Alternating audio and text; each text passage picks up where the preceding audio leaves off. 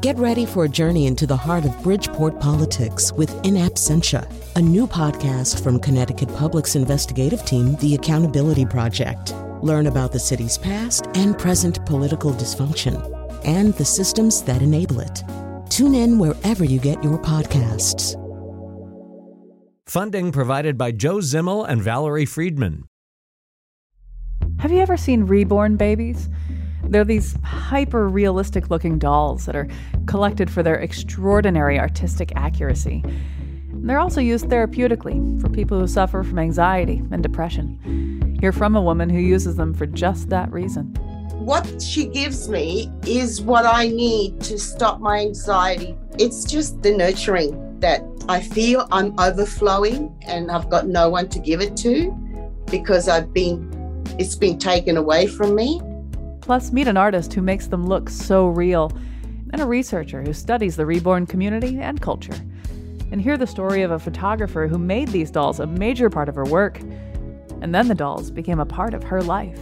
So I ended up buying 2 reborn dolls and integrated them into that body of work. And I kept on thinking about these reborn dolls. I'm like, what are these things? I'm Chion Wolf.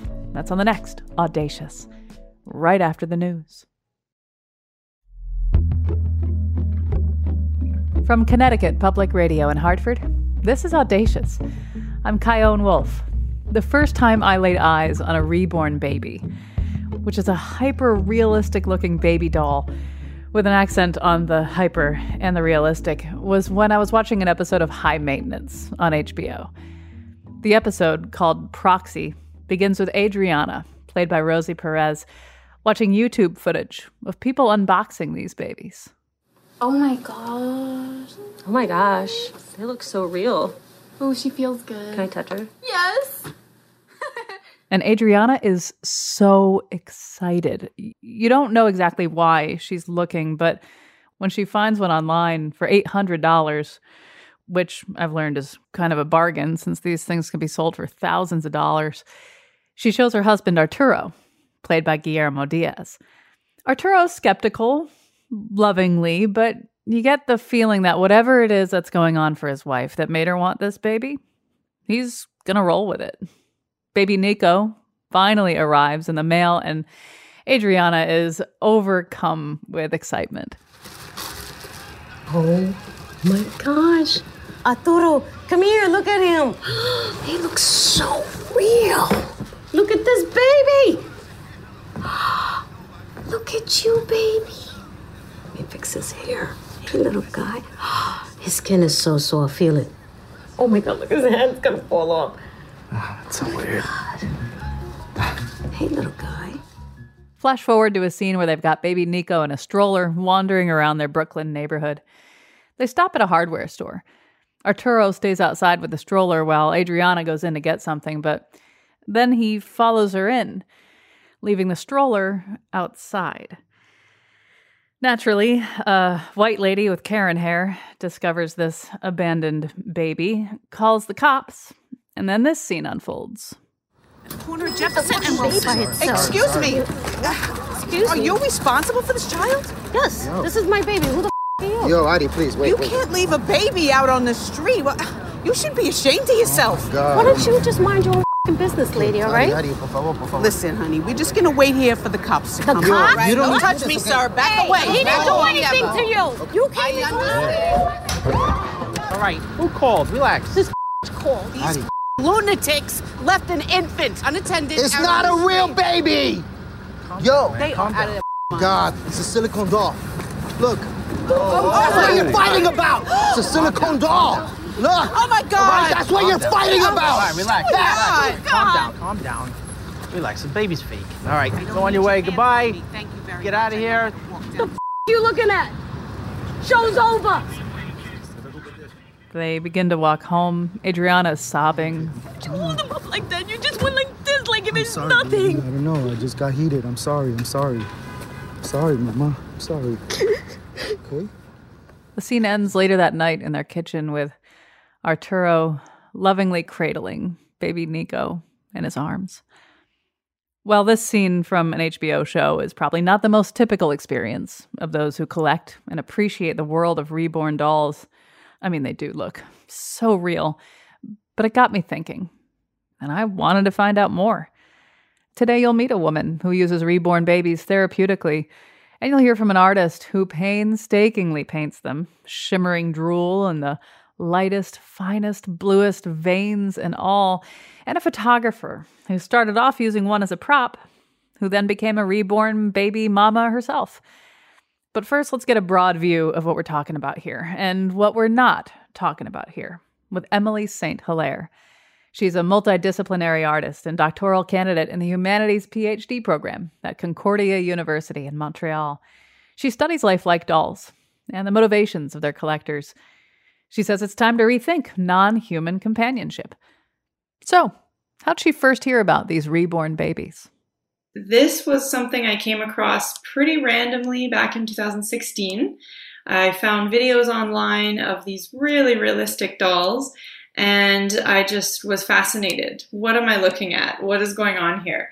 I was a little weirded out, like a lot of people are, and so I thought, I'm going to take a closer look at this. There are a lot of articles online that talk about, this is for women who are grieving the loss of a baby or for women who don't have children. So that was a starting point. But as I got to know this community of collectors, I realized there's a lot more going on, and it's certainly not only women who either don't have children or can't or have lost a child. There's a lot more people who are into it than that, and not just women. So they take a long time to make, so they're really handcrafted.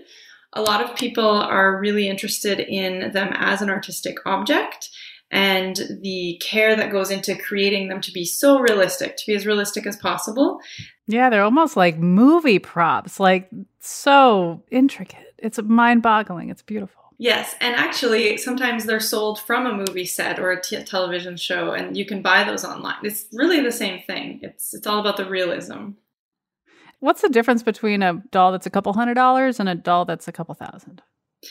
The materials is a big factor. So a doll made of silicone, it'll be a full body. It can be wet, like bathed. It's very different than the vinyl kit, which is a cloth body usually, and then the limbs and the head. So whereas the vinyl dolls are made from a run of, several thousand and then hand painted by a reborn artist, the silicone dolls are kind of a one-off or maybe a run of 10 dolls, and that's hand sculpted by a silicone reborn doll artist. So those would be in the thousands. So we were talking about how some people collect them as pieces of art, but what I really am interested in are the people who use these to alleviate feelings of anxiety, loneliness, to address some sort of trauma or pain or something. This is the biggest question, but I mean, what do we know about what purpose these dolls have when people are in pain? Well, another reason why people might have these dolls is that it's fun.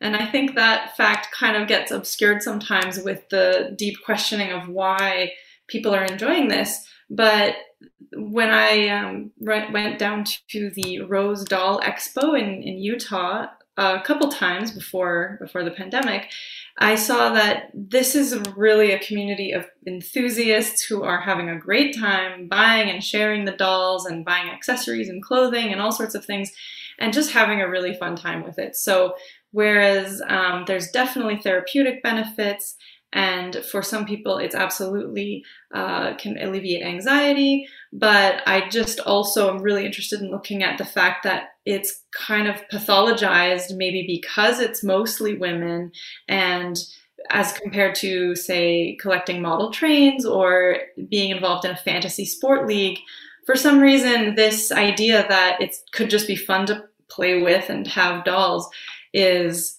really not normalized.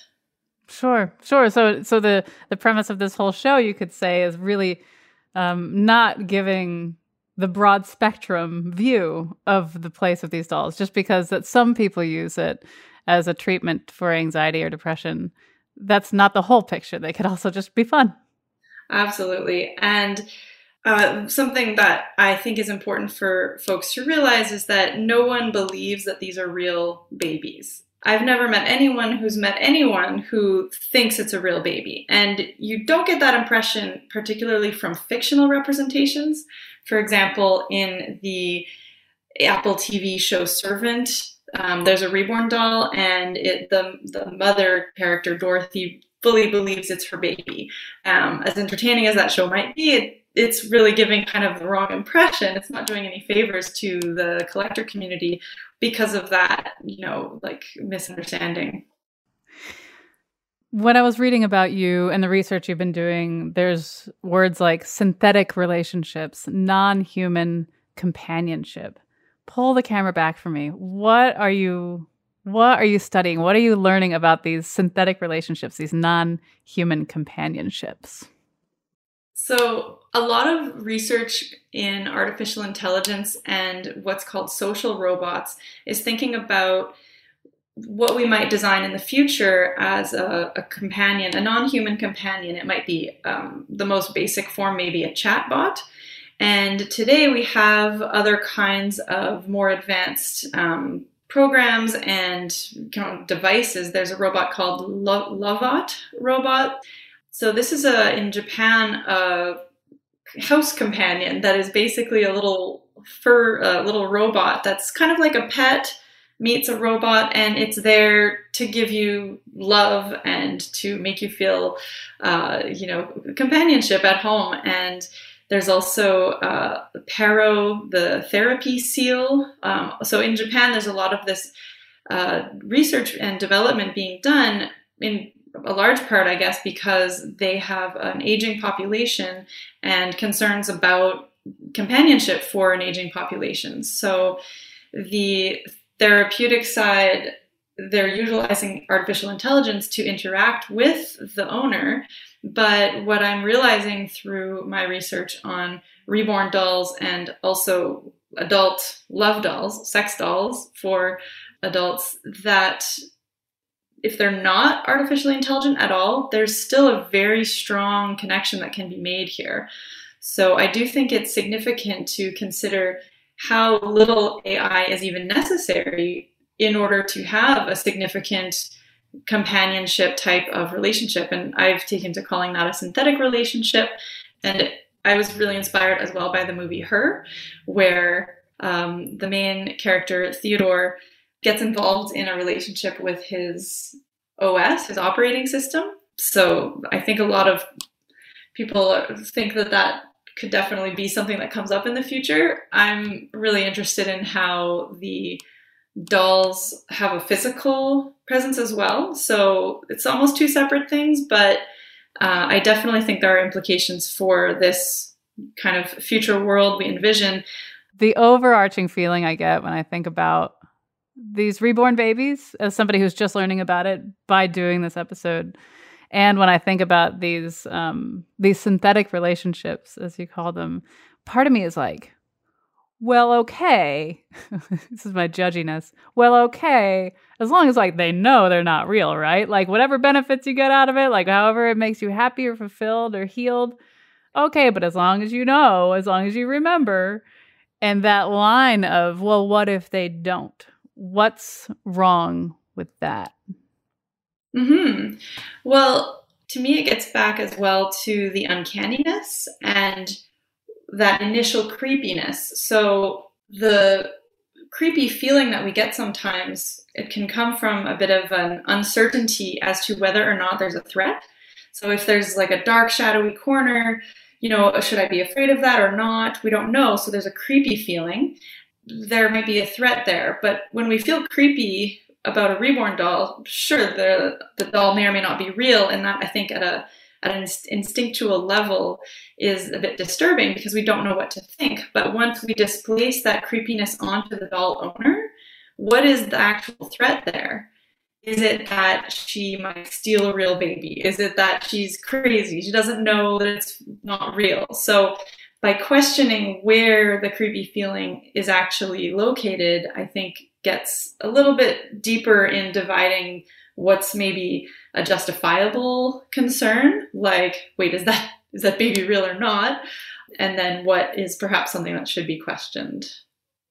Well, Emily St. Hilaire, thank you so much for talking with me about all this. Thank you for the opportunity. When we get back. I do it for people who understand what I want to say with my dolls, because the world is diversity. I knew that this was just such a remarkable subject, and I'm like, I have to figure out how I can make work about this. Meet a photographer and a painter and ponder the art of the doll. I'm Chion Wolf. This is Audacious. Stay with me.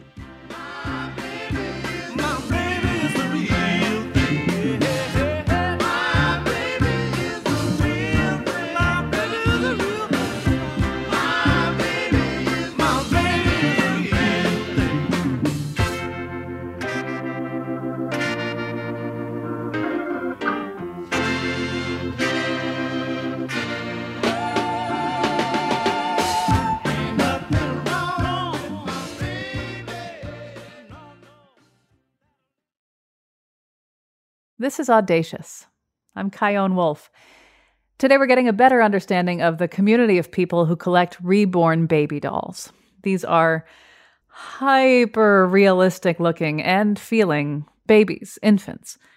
They're used therapeutically, for sure, and in a little bit you're going to meet a woman who says her life has greatly improved since she welcomed one into her life.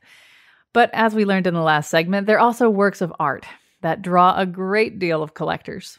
And the artists who make these babies look so mind-bogglingly real, they can make a good amount of money. Irene Golden is a reborn artist from Spain and the owner of Latidos Reborn, where for the past 6 years, she sold over 100 tiny bundles of art. But before she got into this line of work, what was it like for her the first time she met one of these dolls? Well, the first reborn baby I hold in my arms was the one washed by my sister. And it caught my attention, the realistic feature of the face and also the weight of the baby. And the posing was very, very real. So I asked to my sister, can you let me to unensemble the baby to see how it is made? And after I was looking the baby for a long time, and I look at her and I say, I can do it. I never saw something like that because in my childhood, all the dolls were in plastic and very tough. Yeah, very stiff. Exactly. And how long does it take for you to do a doll on average? It's about 1 month, maybe more. How many hours do you think? A lot.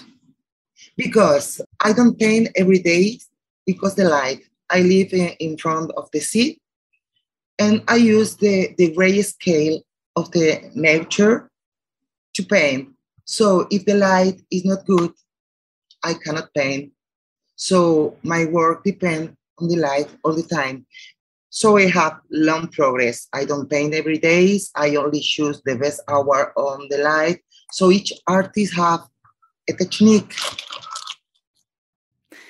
I see on your website you have babies that are available, but do people sometimes contact you to specifically design a doll just for them? Yes, but I don't do it.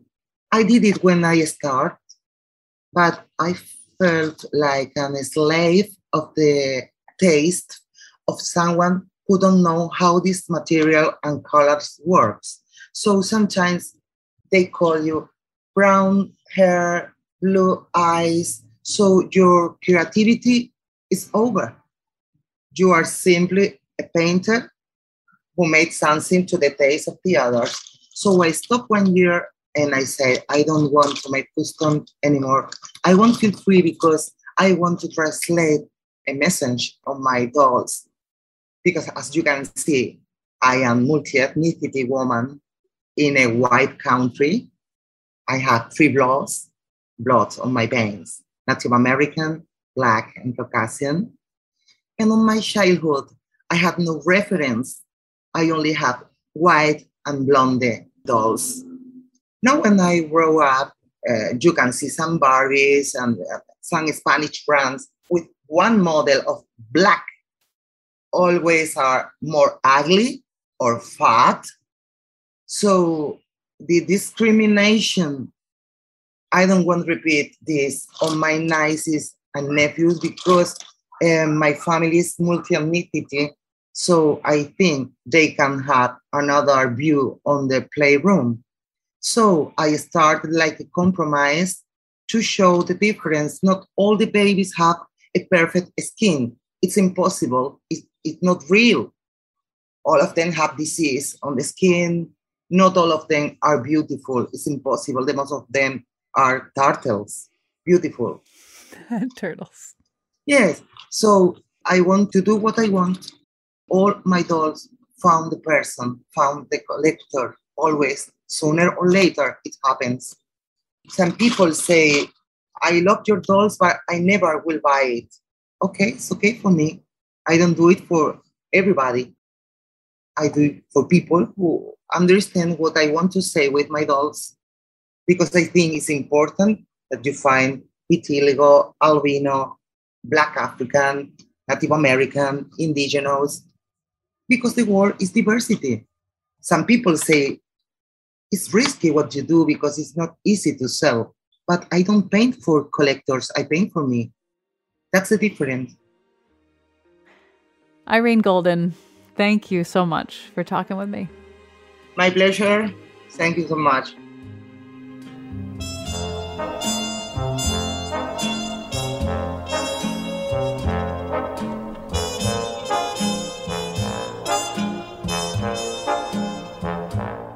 Irene's work can be seen at latidosreborn.com.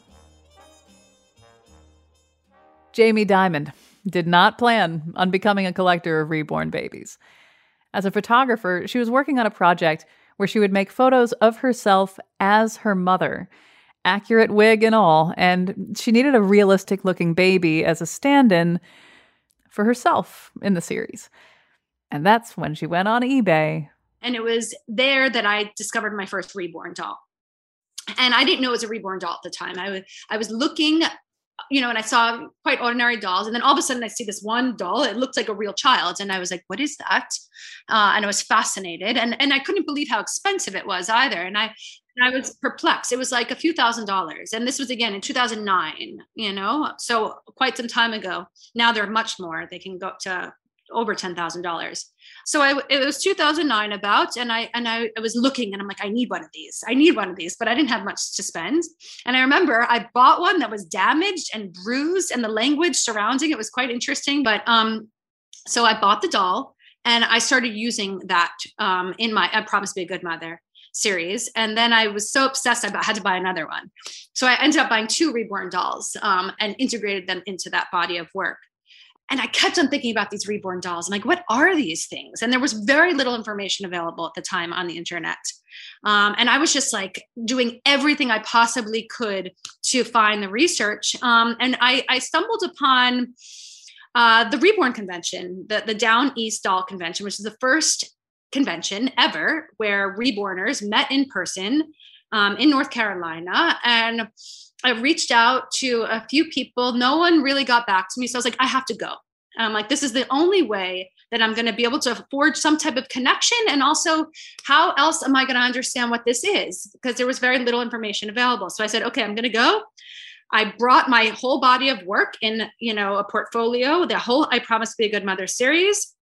I didn't even bring my camera. And I brought my dolls with me, my 2 dolls, my reborn dolls. And I'll just never forget the experience because it was so awakening. And so I was so nervous, to go because I was traveling to this little town in North Carolina by myself with all of these things. I didn't know how I'd be received. And I'll never forget because there's this massive convention in this tiny little town. And to the left is the doll convention and to the right is a gun convention. And I'm not making this up. So you see all of these big men carrying these rifles walking to the right. And then all these women in pink with their dolls to the left. And it was so amazing. I mean, really fascinating. And how did they receive you? Now, I imagine that the type of person to be going to a convention like this and participating in this reborn baby community, I imagine that they are all pretty freaking maternal and loving and nurturing. Is that about right? Yes. Like the most remarkable, kind, silly, joyful, nurturing. That's exactly right. Although I will say there is some reluctance. I mean, especially when it comes to journalists or any outsider, because of course they need to protect their community and protect how it's perceived. And as you know, there's been a lot of fetishization and misrepresentation. So yes, there is still hesitation though. But I think in my case, because I was presenting, I was showing them my work, and I was very transparent. I had no really motivation or intention. I came really out of sheer curiosity. Which is, I bet, how a lot of them came to it too in their own way, right? I mean, how else? Yeah. And usually through the internet first, which is also really interesting. The internet plays such a vital role in how the dolls are shared. And this is what really interests me, as a photographer. Photography is central to this form of communication, right? Because that's how, these women are all around the world. Although it started in America, it's a worldwide phenomenon. Brazil, Canada, Germany actually has quite a reborn community, Italy. So when I went to this convention, I met women from all around the world. And what's so remarkable is that they've been communicating for over 10 years through the internet, but the first time they were meeting in person. So to see that very joyous kind of coming together and the enthusiasm was really beautiful for me. And I was like, how am I going to take on a subject like this? Because I'm not a documentary photographer, but it's like I knew that this was just such a remarkable subject and aligned so much with what my interests were as an artist, dealing with family and fantasy and reality and fiction. And there's so many interesting slippages between all of that, and technology and AI and I knew, I'm like, I have to figure out how I can make work about this. So it was juicy. Very much so. And I really started I was just fascinated. It was just curiosity. And I built these really beautiful friendships that I continued. And then I really started to travel around America, mainly the Northeast, which is where I'm from, and meet these women and individually understand for them, because everyone has a completely different set of motivations and behaviors and relationships to the dolls. And they really vary from person to person. Of course, there's, some archetypes that you can talk about, but I met women who were 14 who collected, women who were of childbearing age who chose to have a doll instead of a child for financial reasons or because they can't have children. But I'd say the majority of the women are empty nesters. Women who their children have left their home and now they feel this lack of purpose in some way. And the doll very much kind of fulfills that for them and reunites them with that time in their lives where they felt most not desired necessarily, but they felt like their role was that this was their role. This is their purpose here. And it's also about arrested development in the most beautiful way, and the playfulness of I still play with dolls. And anyway, there's so many stories I could tell you, but that was my entry. And then from there, it was really a 6-year body of work that I developed. Because you spent so much time not only learning about this community, but becoming a part of it, documenting it, showing it in the beautiful ways that you show it. I wonder what you hope people get out of this episode of Audacious, but our conversation. What do you hope people have to understand that maybe before they heard your voice, they didn't quite understand? Well, I think it's not only about this episode, but it's that this type of work in general. Don't be so quick to just react. And I think with this community, there's so many dimensions and there's so many layers. Even if you might have that visceral reaction or it makes you uncomfortable, ask yourself why. And I think it's, it enters a bigger conversation about the uncanny valley. I think it's symptomatic of something bigger than just this subculture. And I think it's a complicated, but I would say we all just need to be a little more generous and less critical of each other. When we first started producing this show, I think we thought it was going to be pretty straightforward. Therapy babies, let's see what we can learn about that. And I am wrapping my head around the fact that it is so much more multifaceted than that. And we could probably do a whole 3-show series on this whole community. So thank you for continuing to broaden this topic. That being said, dare I ask, is there anything that I haven't asked you about that you want to make sure you bring up? One other thing actually is, I don't know if you're familiar with the portrait babies and women who have lost children. often, and I've gotten a lot of requests. I haven't agreed to do it, but a lot of women who have lost children will then kind of create a surrogate or a portrait baby of a child. And I think for grieving purposes, there is that. Like they would maybe submit a photograph of the child who died, and that the doll would be made to look pretty much identical to their baby who died. And I've gotten a lot of requests for that. So that's a whole other layer, to this culture. That makes my hair stand up. Yeah. But you know what? I think it's very helpful, and it's, I think it's a tool, it's a tool for grief. And I think it's really helped women, transition or move forward in some way. And so it's interesting to think about like the potential, and the power that objects have. It makes me think of, did you ever see Black Mirror? Oh yes, I've seen every episode. Oh, I know. I love Black Mirror. So the episode I'm thinking of is the one where the woman's husband or boyfriend dies, and they send her a version of him. The best version, because it's all the best pictures that she kept of him. Yeah, and that makes me think about that. And it seems like that show should be like Black Mirror. Seemed like a good idea at the time.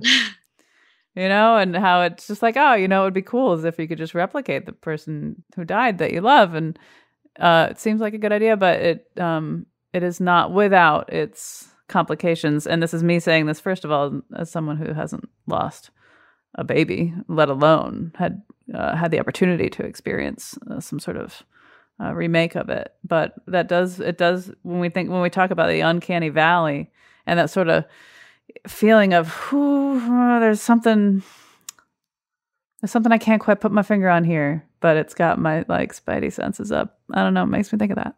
Yeah, I mean, it's I think about it in terms of also photography and its relation to memory, as this way to preserve or to immortalize either a moment or a loved one. And that was always my interest in some way, or at least in the beginning. It's like these dolls are more than the photograph.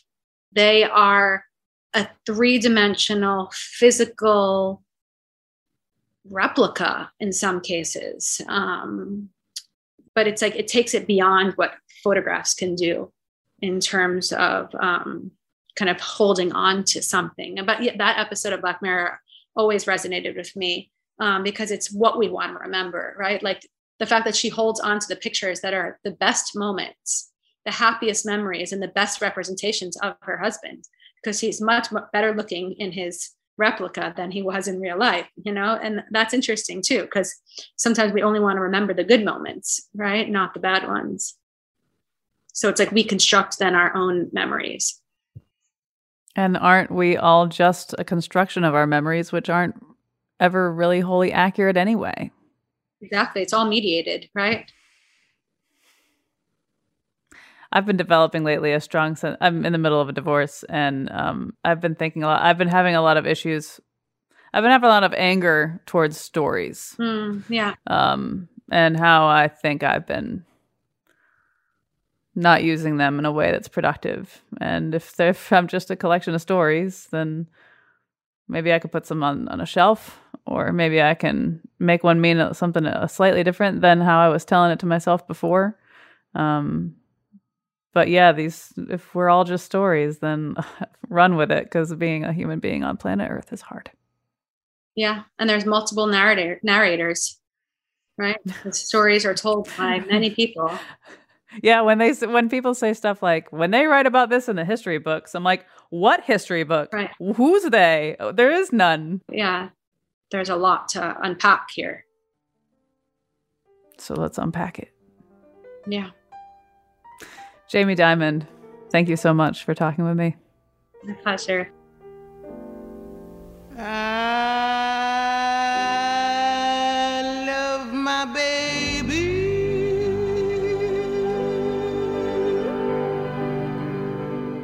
You can see Jamie's work featuring reborn dolls, including a gallery of the same reborn doll painted by 9 different artists, on our website, jamiegdiamond.com.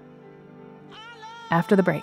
Even though your boys grow up and they become men, they will always be my babies. So it just helps me to nurture. This is what I need. I need to give my love somehow. How reborn dolls help some people feel reborn too. I'm Chion Wolf. This is Audacious. Be right back. It's gone and done me all so wrong. I loved you, baby. Tell the whole round world I do. Lord, help my crying time. Tell the whole round world I do.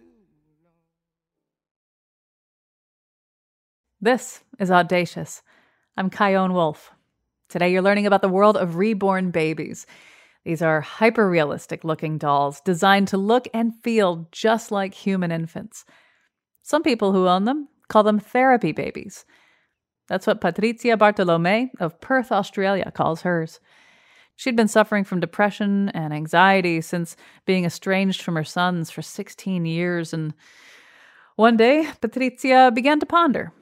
Even though her sons are grown men now, maybe she'd find a way to express the love and nurturing she missed so much if she found a baby doll to give it to. One Google search led to another, and she stumbled across reborn babies. She went to a collector to buy one, and when the collector put the baby doll in her arms... And I just burst into tears. This, have you got children? No. No. Well, this is something that a mother who has had children can feel when they first put the baby in your arms and you feel the little weight, and I just kept crying and I kept saying, I want her, I want her, I want her. And my sister's looking at me and she thought I'd lost the plot. She said, with all this thing going on, she's lost it. But anyway, she said, well, I'll buy it for you for Christmas. So she bought it for me. It was $300. And, oh, my goodness, I came home and I had her in bed with me the next day. I went to the op shops and I bought baby clothes and I bought a capsule for the car and I bought a pram. And I said to her, look, I don't want to embarrass you if that's what you feel, but what she gives me is what I need to stop my anxiety, to stop, seeing a mother with her child. But then, she saw what it was doing to me, how it made me feel. When you're alone with the reborn baby, it's intimate, right? Like, this is you time. You don't have to explain yourself. You don't have to worry about misunderstandings. You don't have to think about anything but to be with this and to be with this relief and these feelings you have. And when you go out, it's like a different world. You have to know that people react strongly to babies, that people go, oh, let me see your baby. Oh, how old's your baby? So when you're interacting with people who don't know you and they are curious and they go, oh, and plus you're an older woman, right? And so it may be confusing to people, like, how does this older woman have this little baby? Maybe it's her grandchild.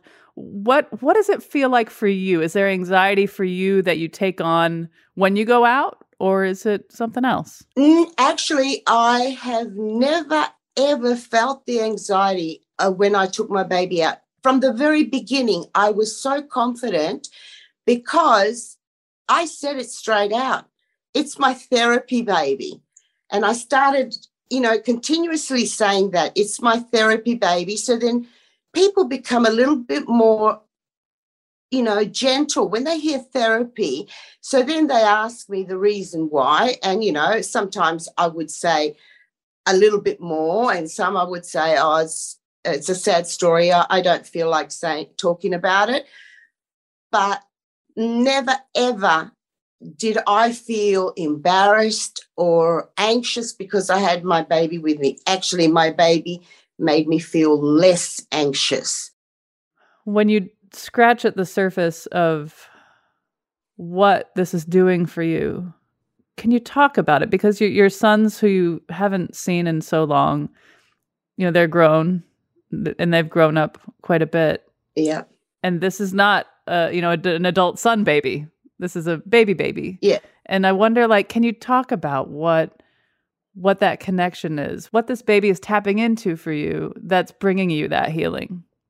The reborns are tapping into my nurturing side of it. I cannot hug my children. I have a granddaughter. She's 4 years old now. I have never seen her. I don't know what she looks like. I haven't spoken to my sons for 20 years. I'm missing out on this nurturing. You know, even though your boys grow up and they become men, they will always be my babies. Do you know what I mean? I think every mother feels this, that their children never really become adults in their eyes because, you know, it's their babies. So it just helps me to nurture. This is what I need. I need to give my love somehow and receive love in return, because that's a world law. I mean, that's the law, to love and be loved. That's the antidote. Yeah, that's what these babies do to me. They you know, I know they're dolls. I know they're not babies, and I don't, you know, sort of like sometimes if I'm in a hurry, I don't take it out of the car. I leave it in the capsule, but I cover it up so no one breaks my windscreens, because police have done that. Police have done that? Yes. Oh, no. Not to me, but they have done it, yes. And so, yeah, it's just the loving, the nurturing that I feel I'm overflowing, and I've got no one to give it to because it's been taken away from me. So I have these little babies who I just hold and hug if I feel sad, you know, if it's like one of my son's birthdays or Christmas. I hate Mother's Day. Mother's Day for me is the worst day of the year. I do not go out on Mother's Day. I will sleep all day, make sure that I sleep all day so that when I wake up, it's the next day and it's past, because I can't cope. I can't cope with that. You have more than one of these babies. Will you tell me about the others and why you wanted more than one? I've got 9 now. Grace was the first one. Angela Rose, the twins, Harmony and Faith, because they're both the same. And then I've got Serenity. Then in my bedroom, I have the 2 silicone ones, which are all full silicone, so you can bath them and, you know, you can powder them. And that's Violet and Tiffany. And then, of course, I've got Pia, and they're all girls. Then I decided one day, I thought, you know what, I might make an Elvis baby. So I did. An Elvis baby. Would you like to see him? Yes, of course I would. He has a bit of a bad hair day. He's got aviators on in his hair.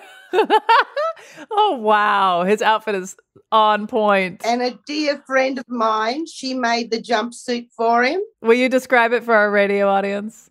The jumpsuit is a white jumpsuit with all the gold rhinestones that Elvis had, and his red scarf. And, you know, he's got his little curl, which at the moment, there it is, there's his little curl. On the forehead. Oh, that's good. And you know what the funny part is? Because when you want to paint a baby, you buy the kit. It's called a kit. Comes with the head, the arms, and the legs, right? Because the body's cloth. So I was trying to look for Elvis's little, you know. Oh, the pucker. And I looked at different babies. This is a real born, which means it's a photo taken of a real baby where they with a 3D scanner make the mold, and then they pour the mold, and so it has everything, every little crease in the feet, everything, because it's taken from a real baby. Well, my Elvis is actually a little girl called Priscilla.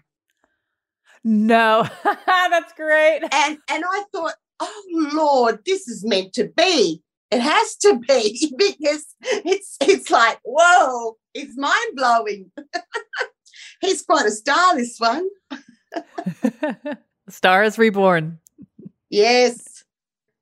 I know that people are listening to this, and by hearing you and the other guests we have on the show, they're getting a better understanding for what these reborn babies are for and what they do. And this is a public radio audience, which means they're generally brilliant and inquisitive and curious and understanding.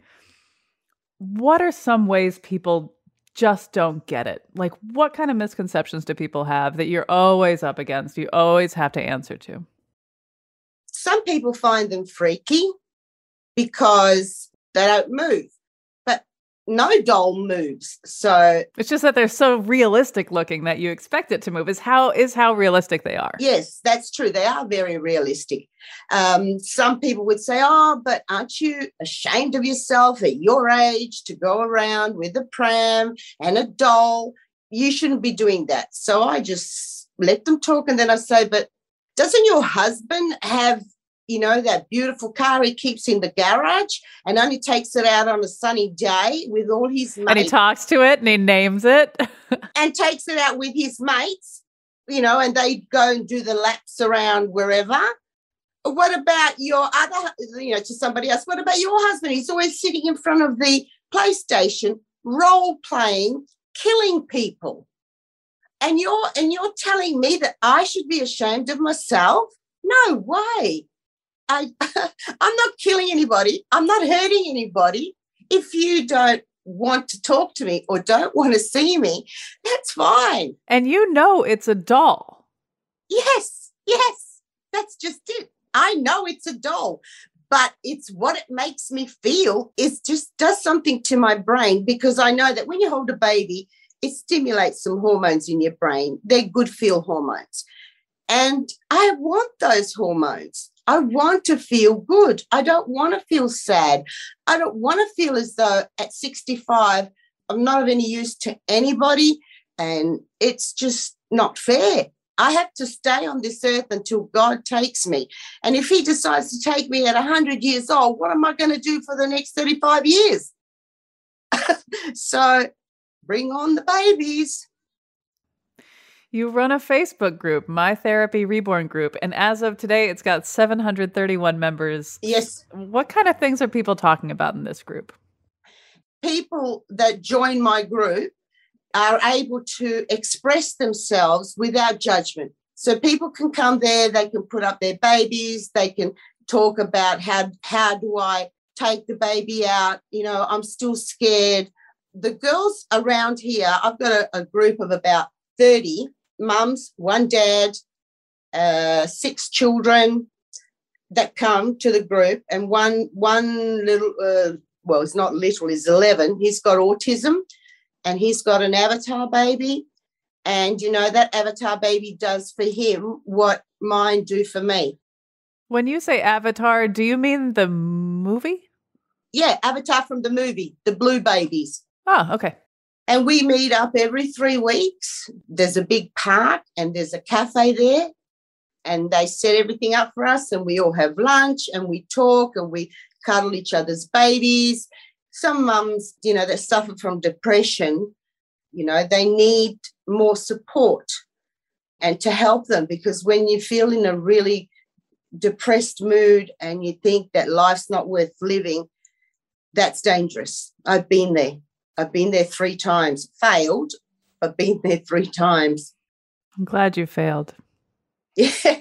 Well, now I can say, yes, God had a plan for me. I'm starting to think this could be it, but we'll see. We'll see. Patricia Bartolome, thank you so much for talking with me. Okay. It's been a pleasure.